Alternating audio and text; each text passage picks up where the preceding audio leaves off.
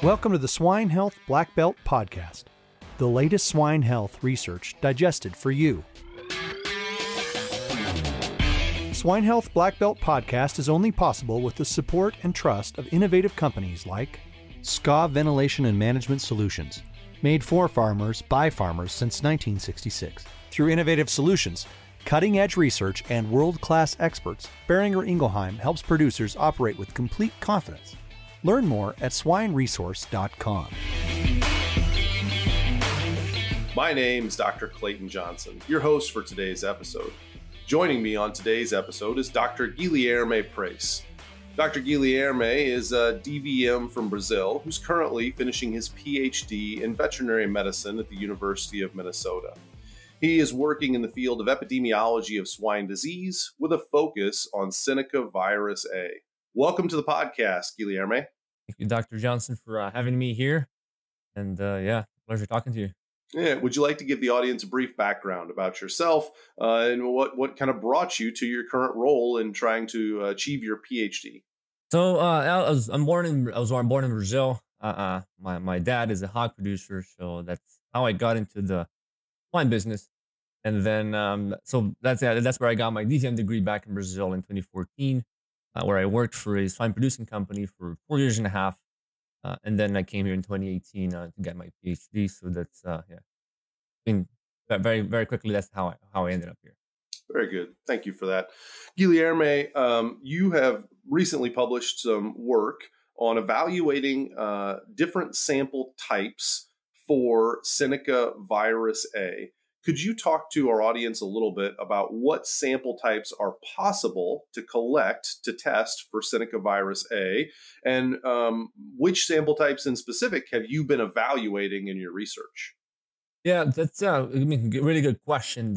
And it's good that we know the answer to that. We're on the field, right? And perhaps the most obvious one is if you have a clinical case in your farm is the vesicle, right? That should be the very best one, the gold standard, right?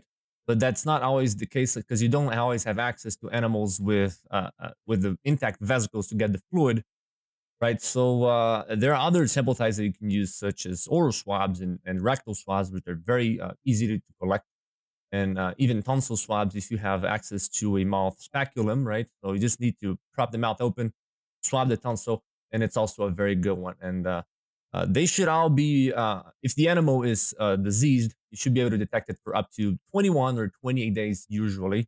Oral swabs tend to go negative a little bit before, right? But not by much, right? And that's why also for this work that we published here that perhaps people have seen it in conferences, we decided to try to look into tonsil scrapings, which is the same type of sample that we use for classical swine fever monitoring, and then I believe some people also do it for PRRS, right? And then we found that you can actually find it for a lot longer, for at least up to 48 days, while all the other sample types turn negative. You can still detect it in the tonsils of the animals if you scrape the tonsil with a spoon. So it's very similar to when you're collecting a tonsil swab.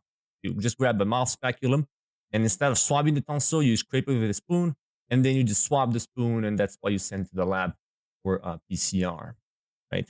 And the reason why we decided to go with that is because we knew that if you euthanize an animal or the animal dies, and then you just collect the whole tonsil and send it, we know that it can be positive for a very, very long time, sometimes even over 150 days. That's the most number of days that we have found to be positive so far.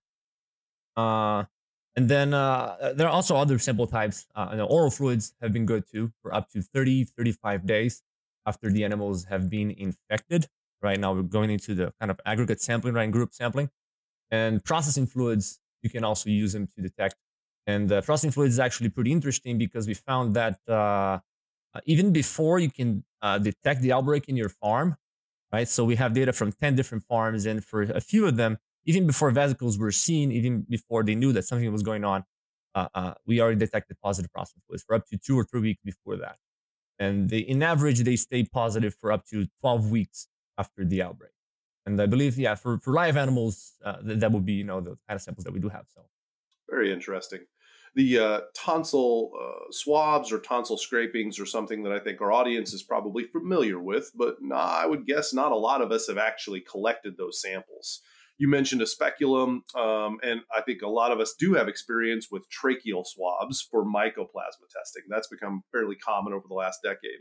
Is it the same type of speculum and same approach you would use, kind of the headlamp light to be able to see in there for collecting that tonsil swab is what we think of with the tracheal swabs? Is that fair to say you'd use some of the same equipment to collect that sample? Yeah, myself, I used the exact same equipment, but I did not have any flashlight or anything. So because it's easier to see the tonsil, right? And I mean, in worst case scenario, even if you cannot see it, you kind of know where it is, and you can scrape and you're going to see the mucus, right? Mm-hmm. Of course, I don't recommend that. It's better that you're looking at it, right? But I mean, if you have it, good. But if you don't have it, you can still make it too. Very good. Guilherme, you talked about some very long durations of potential infection with those tonsils, up to 150 days. That sounds like a situation where persistently infected animals could come up. Do we know much about that with Senecavirus A? Are there examples of herds that have been persistently infected, or individually animals that have been persistently infected? And do you know if that infection comes and goes, like a latent infection where the animal is positive, then negative for the antigen, but then goes positive again, or are they staying positive during that entire duration? So that's a very interesting question, which we don't have a very good answer for it yet, right? So far, what we have found is, like I said, for up to 150 days after farm has gone through an outbreak, right? And then the animal, after we euthanize it, it's still positive in tonsils, testicles of boars, and even some lymph nodes. You can find it, right? And so, is it a latent infection, or does the animal keep, shedding, and they stop shedding and then they resume shedding again, that kind of thing? It appears that stressful situations may trigger shedding again, right? Because we can consistently find that these animals are positive, or at least we find RNA over time when we keep sampling them. But if we do rectal swabs, or if we collect the feces, just try to find it in there, we don't find it. But then there's even published literature showing that, some stressors such as farrowing, transportation stress, after the authors have done that, they found that they were able to detect shedding again through, rectal swabs or that sort of sampling, So we don't have a very large number of animals, at least in the published literature, doing that, but we do have I'd say, a strong case that may be happening, right?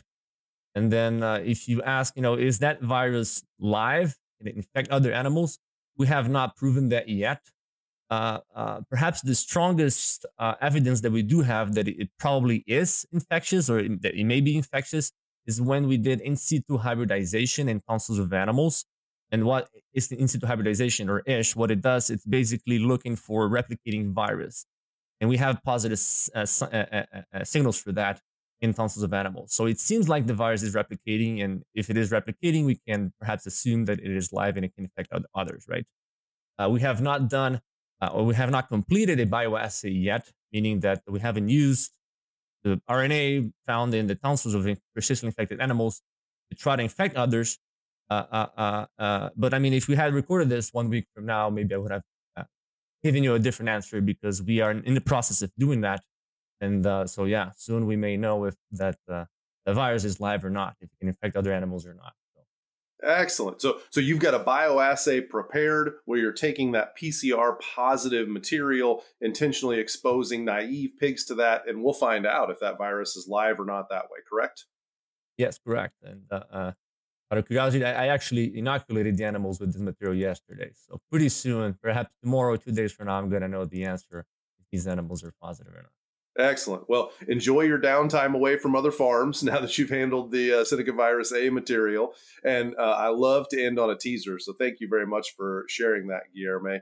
We'll have to look forward to the second edition of this podcast to find out what those results look like. Complete ventilation and farm management solutions from SCOV optimize your pig production. Having SCOV as a partner provides you with reliable, high-quality solutions. Visit scov.com for more information.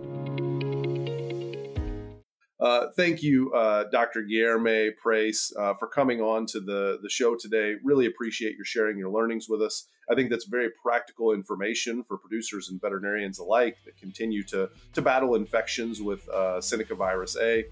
To everyone in our audience, thank you for listening to the Swine Health Black Belt podcast. Please visit us at swinehealthblackbelt.com. And don't forget to subscribe to our podcast so you don't miss out on next week's episodes. For Dr. Guilherme Preis, a DVM and PhD candidate at the University of Minnesota, my name's Dr. Clayton Johnson. Thank you and see you next week. Hey everyone.